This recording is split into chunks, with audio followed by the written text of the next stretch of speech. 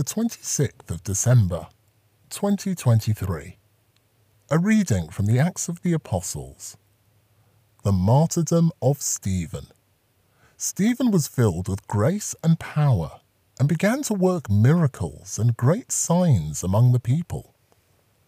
But then certain people came forward to debate with Stephen, some from Cyrene and Alexandria, who were members of the synagogue, called the Synagogue of Freedmen, and others from Cilicia and Asia.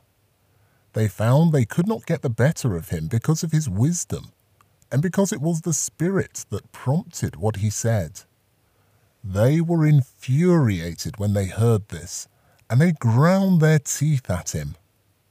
But Stephen, filled with the Holy Spirit, gazed into heaven and saw the glory of God, and Jesus standing at God's right hand.